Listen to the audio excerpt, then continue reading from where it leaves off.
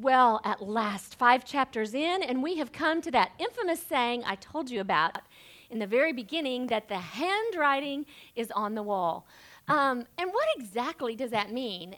You actually find that in lots of other sayings that are very familiar to you. For example, well, it's set in stone, or you've cooked your goose, or the favorite one that mothers use, which is, well, you made that bed, now lay in it. And it's just meaning it is what it is and what it's going to be. And I love how popular culture actually sometimes reveals biblical wisdom and they don't even know it. For example, watch this clip with me quickly, if you will, from A Knight's Tale.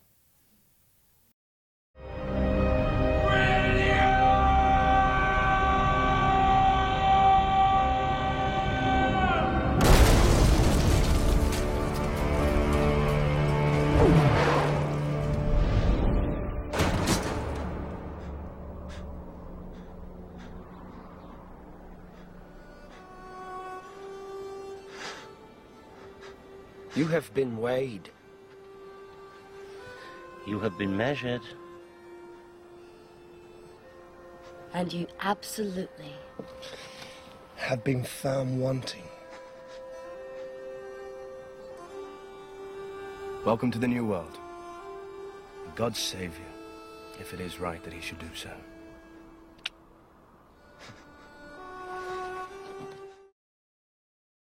To look at God's word and see what does he really mean in all of this and in the handwriting on the wall, and that's what we're going to look at this morning. So if you haven't opened your Bibles to Daniel chapter 5, please do so. And we're going to focus on 3 people, actually, that are affected in the story today. 3 main characters. The first is Belshazzar, and he was blinded by his own arrogance or ignorance. Really, the result is the same, doesn't really matter. Then you have Daniel, who was brought in to save the day because he'd done it before. It's kind of like same song, different verse, so let's try that one again. Let's pull it out. And then Babylon, the great and mighty Babylon. We're going to see when we get to the final verse of this chapter is broken by the Medes and the Persians. And so let's take a look at those now. So in the beginning, we see as the chapter opens up with King Belshazzar. So right off the bat, we know this is really a story that has to do with him. This is his part of the story. And it's really not necessarily a pretty picture that we see, because what we see is he is blinded by pride, arrogance, or ignorance. And just a little history lesson to go back is helpful. If you read the commentary, it does tell you this, but what we know is that after the great Nebuchadnezzar died, there was some palace infighting, as often happened in the ancient world, in kings and kingdoms. There was often, jockeying. Well, not that it's really any different than politics in America. So same thing happened. There was a lot of jockeying and people changing and maneuvering. There were actually reigns by 3 different kings between Nebuchadnezzar and Nabonidus. Now, Nabonidus, some believe that he married the daughter of Nebuchadnezzar. So he wasn't a son, but he married into it. It's a good thing to do. And so he married up, and Belshazzar was his son. So it's confusing because throughout it talks about, it uses the term father for Nebuchadnezzar, and you're thinking, but really Nebuchadnezzar was the grandfather, and Belshazzar is the grandson. So in Hebrew, that term, father, mother, can be used interchangeably for any generation above you, beyond you. So either due to poor health or some other reason, Nabonidus didn't spend a whole lot of time in Babylon, and so he appointed Belshazzar as a co-regent, and that's how he got into the position that he did. When the book opens, what has occurred in history, if you study history, you will find that the Medes and the Persians had already been marauding and conquering all the territory around Babylon. They literally had come up and were encamped around the city of Babylon. So they'd really taken, everything else had fallen. Nabonidus had gone away, and he had already lost and fled the territory that he was defending. And so now the Medes and Persians are camped outside Babylon. So that's what we have.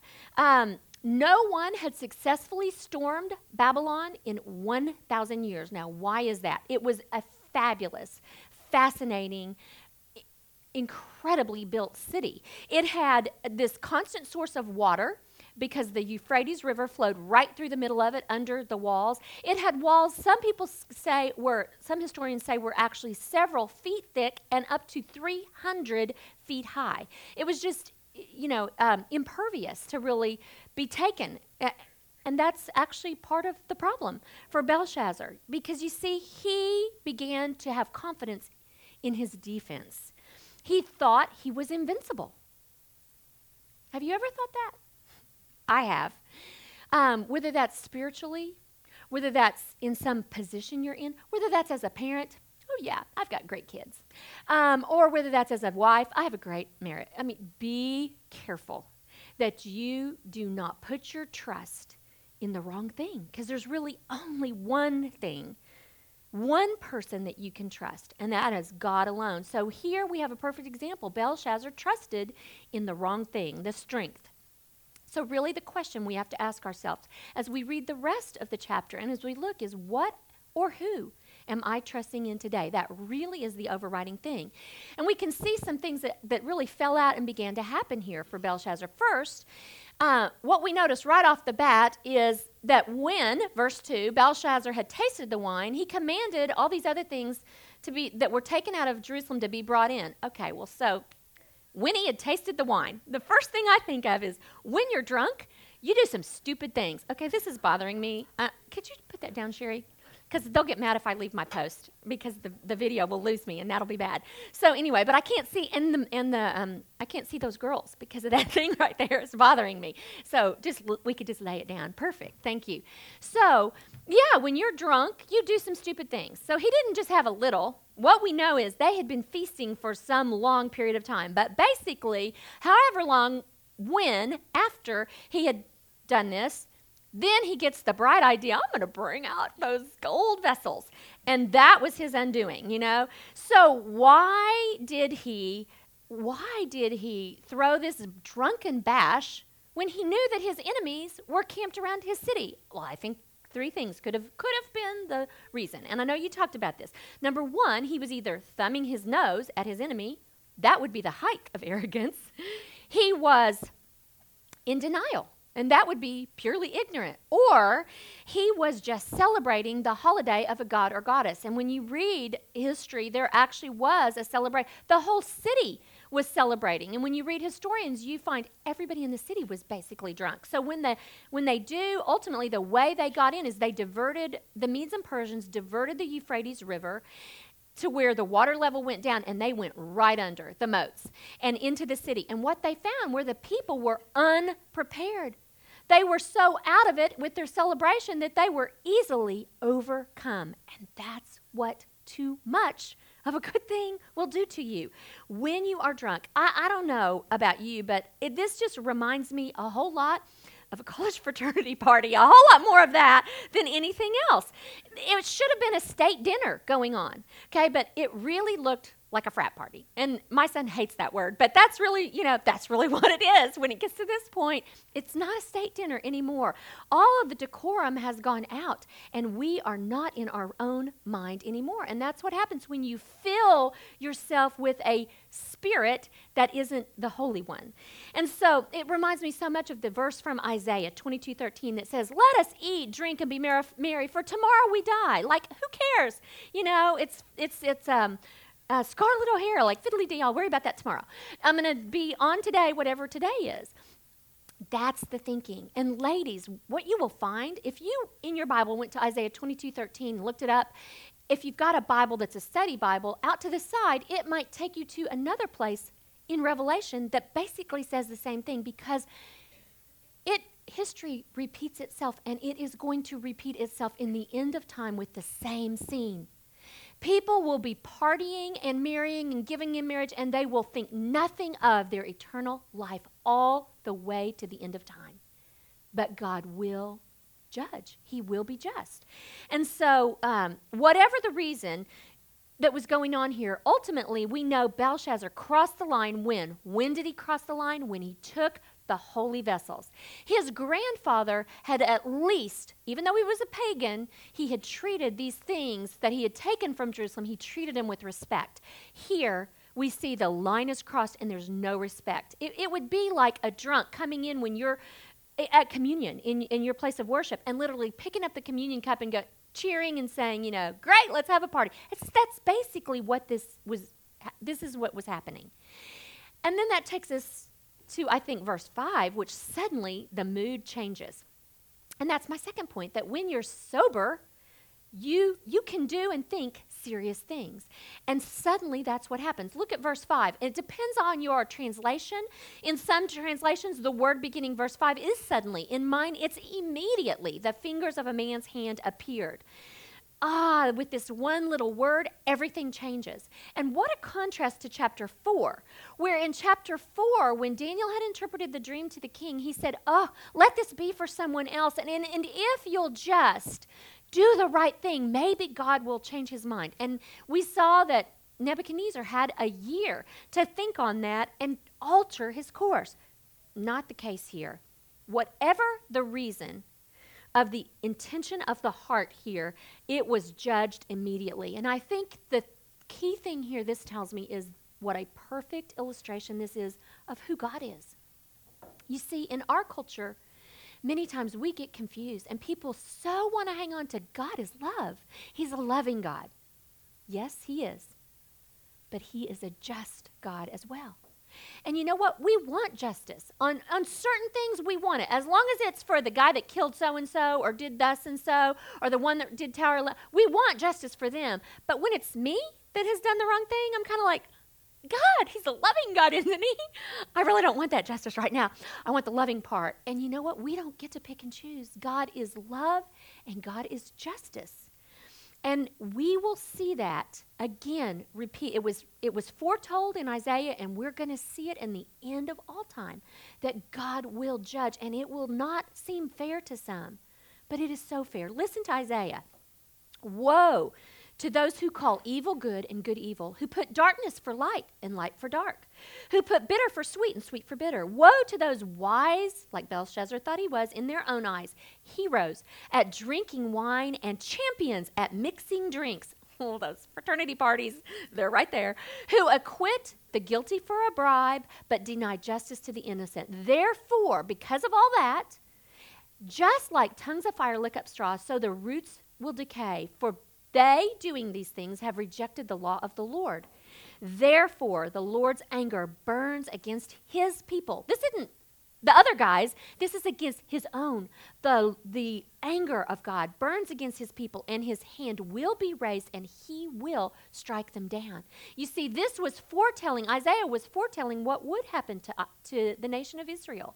And so we see, like any good parent, God disciplines his children. That's what you see. Yes, he loves them. But if you didn't discipline your child, no one would want to be around them. The same is true for us. That God loves us, but in that love, he is going to be just. I think so many people today walk around with a false sense of security. We ignorantly believe that life is one big party. Again, walk onto any college campus on a Friday night and you will see it lived out. All in front of you in vivid, well, for that matter, go to a Cowboy game and just sit back and watch what goes on around you, or the Ranger Stadium, or you name it, and you're like, wow, these are adults that are acting like they're still 19.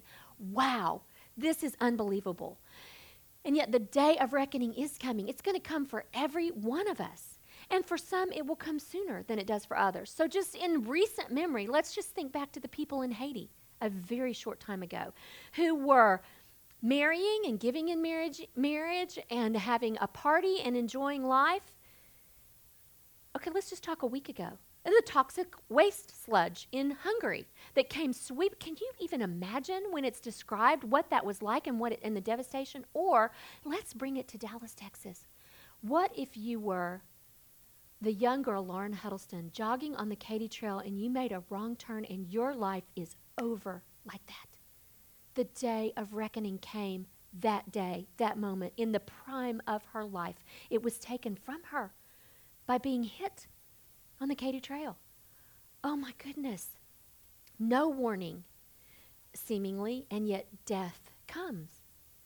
And we know when studying God's word that there's a New Testament parallel to this book of Daniel, and it's the book of Revelation, and we're going to talk more about it in the weeks to come.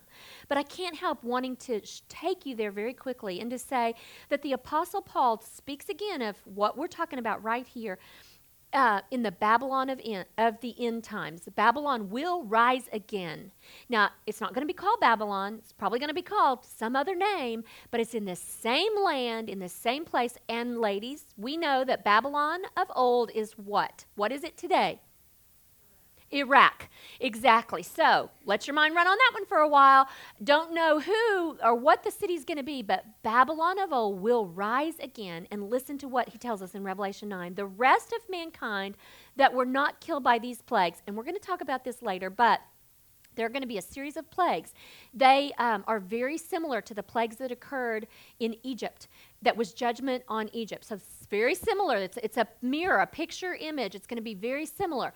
And millions of people are going to die based on these. And yet still, with all this death and destruction around them in the end times, it says, the rest of mankind that were not killed, still, even still, did not repent of the work of their hands. They did not stop worshiping demons or their idols of gold, silver, bronze, stone, wood, nor their magic arts. They didn't repent of murders, their magic arts, their sexual immorality, or their thefts. And you know what? The things that are spoken of here are almost exactly the list that you find in Daniel. So these people sitting there, as this hand began to appear and write, they had to be scared spitless, just frightened out of their wits at that moment. And so they were very afraid. It was clear something was going on. And what we know is many of them faced death that night. Belshazzar died. I would venture to say probably most of the people in the feast that night died, along with the majority of the whole city that was partying in the streets. And yet today, we don't need to fear death, even if it comes as we leave here today, if we know Christ. Because we're told in 1 Corinthians that death has lost its sting. Death is swallowed up in victory. Death, where's your sting? Oh, death, where is your victory? It's no more because Christ has conquered death.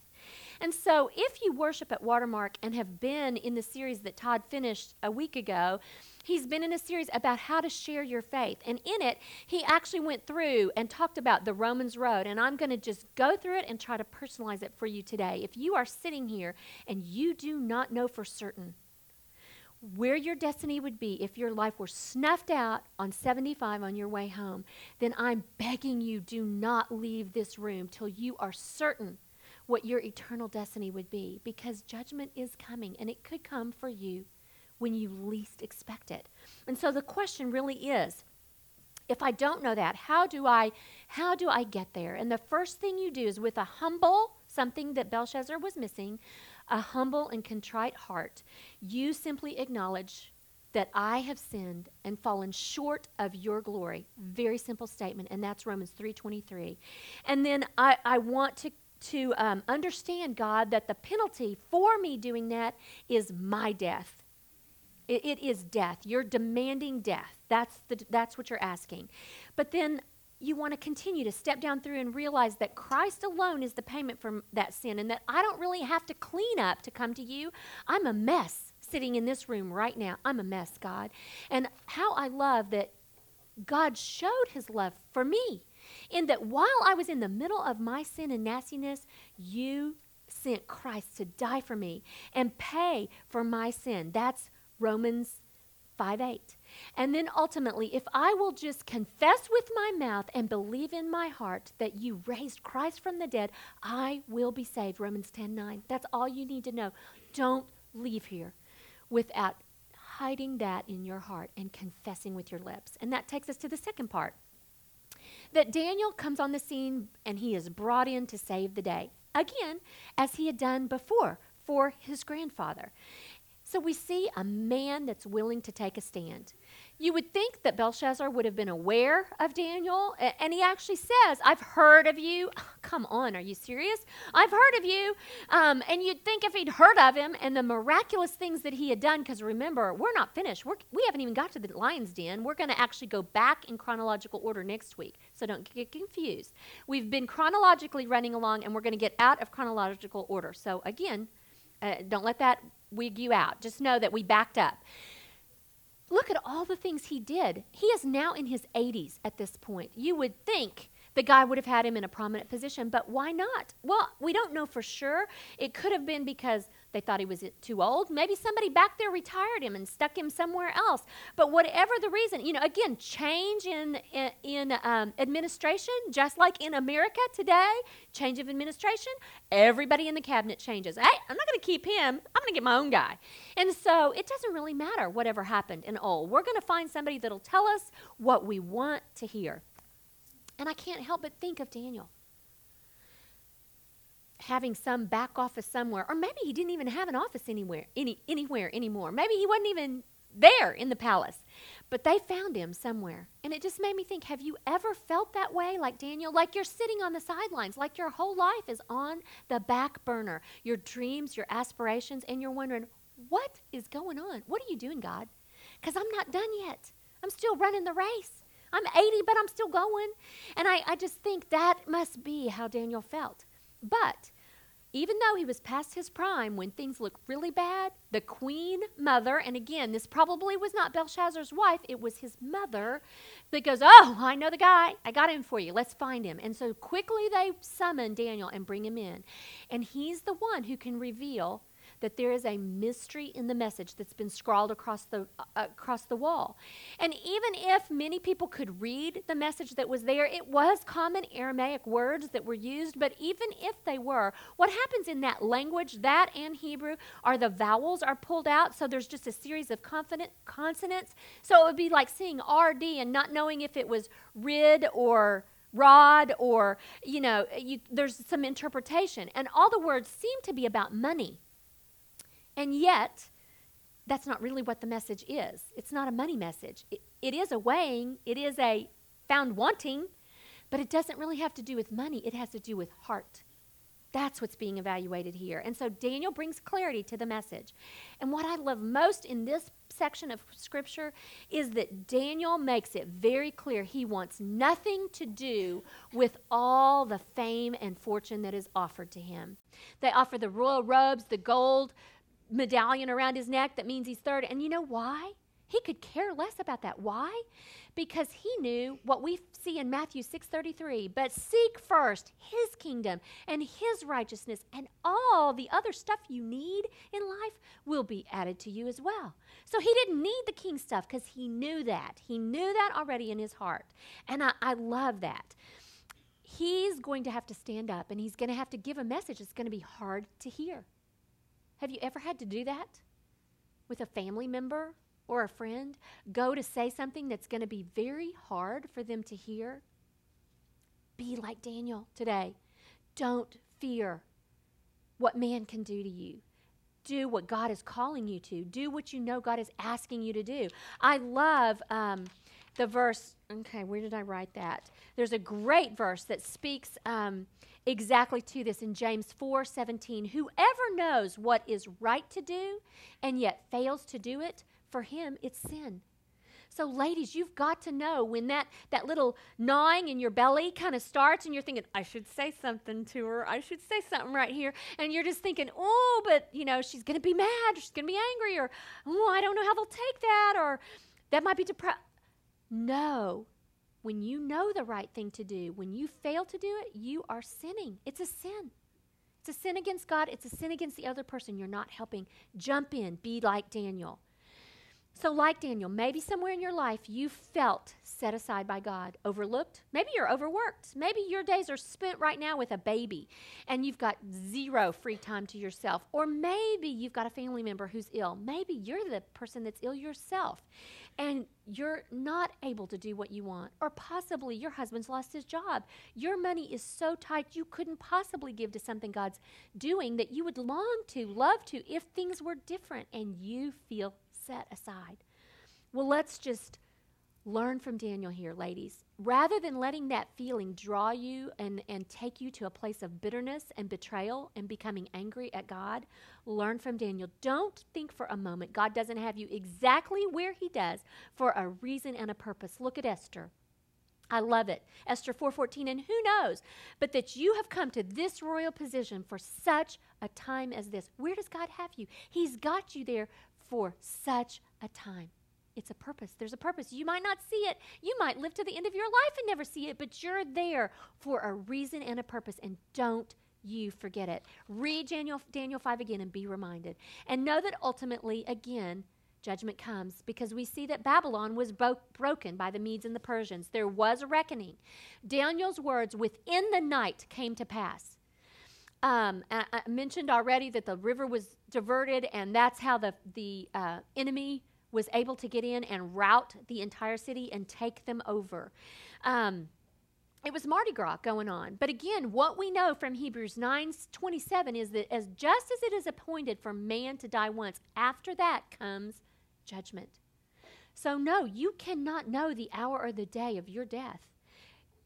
You need to be prepared for judgment and live in that light every day, that I am ready at every moment to face God alone. And the reason I am is because nothing that I have done, but only what Christ has done for me. And then we look at the reward, because Daniel was rewarded. Even though he said, I don't want any part of it, the robe was put on him, the chain, you're third in command, blah, blah, blah. And you might think, well, gosh, wouldn't he have been killed too when they came in and routed the city? That one really perplexes me. I don't know why Daniel was preserved, because if he was wearing all this garb, you'd think that they would have just taken him out too. But for some reason, he wasn't. And why is that? Again, know for certain, ladies, God, it ain't over till the fat lady sings. You are preserved until God is finished with you. John tells us this in 10:28 and 29. I gave them eternal life, and they will never perish, and no one will be able to snatch them out of my hand. Your eternal destiny is set, but your destiny today is set till God is finished with you. That should give you great confidence as you go into the world. My Father who's given them to me is greater than all in this world, and no one in this earth is able to snatch them out of my hand. God clearly shows us once again that he is in control, sovereign. That's what this is all about. And that he has numbered the days of each one of us. Every one of us, your days are numbered. Psalm 139 tells us that in verse 16. In your book were written, every one of them, the days that were numbered for me. Don't think for a minute there's anything you can do to extend it, cut it short. It's in God's hands. He's ordained it. So the Babylonian kingdom, it didn't end by chance. It ended because God had numbered its days. He'd already told Nebuchadnezzar this was going to happen. The time came, and it happened. And this so reminded me of a chapter in this great book. If you haven't read Colson's book, The Body, this will encourage you about what God is doing in and around the world in his body. It's living, it's breathing, it is here, and it's on the other side of the world, in Africa, for that matter, in Romania. And I want to read to you very quickly just a quick little excerpt. This is about Romania. Again, if you can remember, this wasn't that long ago, but remember Nicholas Ceausescu? He was the cruel president of communist Romania. And the whole thing broke and crumbled around the stand of one man, a pastor by the name of Laszlo Tokes. He finally refused to bow to the communist demands. He had been beaten. He was imprisoned. He even was exiled for a time. But repeatedly, he would come back to his little congregation, and he's like, whatever you can do, I'm going to keep doing what I need to do. And here's what he says. Dear brothers and sisters, Tokes looked out over his upturned faces of his congregation. These Christians had paid a high price to worship. Each of them was braving the gauntlet of secret police in order to enter the building. Their names had been noted on the Secretariat's endless list. Their physical lives had been made more miserable by their stand, even as their souls, listen to this, their lives had been made more miserable even as their souls became more and more prosperous. You think you're miserable physically now? Man, all that does is give your soul a chance to become more and more prosperous, to shine. And that's what was happening in the church in Romania. And so he tells them, I've been issued a summons of eviction. I won't accept it. So I'll be taken from you by force next week. They want to do this in secret, but they have no right to do it. So please come next Friday and be a witness of all that will happen. Come, be peaceful, but be my witnesses. And he could see the pain on their faces. 5 days later, on December 15th, 1989, was a good year. Jordan was born that year. The secret police came to take Laszlo and his wife Edith. They brought a neat moving van for their belongings, but they never got to load the truck. For massed protectively around the entrance to the building stood a human shield. Heeding the pastor's call, members of the congregation came to protest. Residents of Romania were used to friends and loved ones being taken off in the night, hauled off to prison, or interrogated. But on this day, a flame of hope arose. It sprang up within the crowd. They really could perhaps prevent their pastor's departure. Maybe they could make a difference this time. And it goes on, and it talks about people would get off the tram stop, and they would see all these people, and they'd say, what's going on? And when they hear, they would join the crowd. Meanwhile, Lagos Varga, a friend of Tokes, began making telephone calls. He rallied believers from all over Timisoara, Baptists, Adventists, Pentecostals, Orthodox, Catholics, the Church Universal, that all believes that Jesus Christ came to die. And later that day, when Tokes opened the window of his flat to talk to the people, he experienced what he called the turning point of my life. These were not my parishioners, but they were mixed in, Baptists, Adventists, Orthodox priests, some of their Romanian flock. I was so moved, and it now changed how I see my old prejudices. We cannot make a common cause. We cannot fight side by side being divided. Now that I've seen Romanians, Germans, Catholics, Orthodox defending me, I know I have to work for reconciliation between nationalities and creeds in this country. And work they did. The story goes on, and literally because of this stand, a few days later, Ceausescu was overthrown, and Romania fell to communism in days because of this stand. Ladies, I don't know where in your life today you need to take a stand, but I'm positive there's something going on in all of us, somewhere where we need to put the stake, we need to drive it into the ground, and we need to stand up and be accounted for our beliefs, our Christian faith, for Christ. Let's pray. So, Father, I thank you that you give us this beautiful example once again of Daniel in the twilight of his life at the end, taking a stand for you.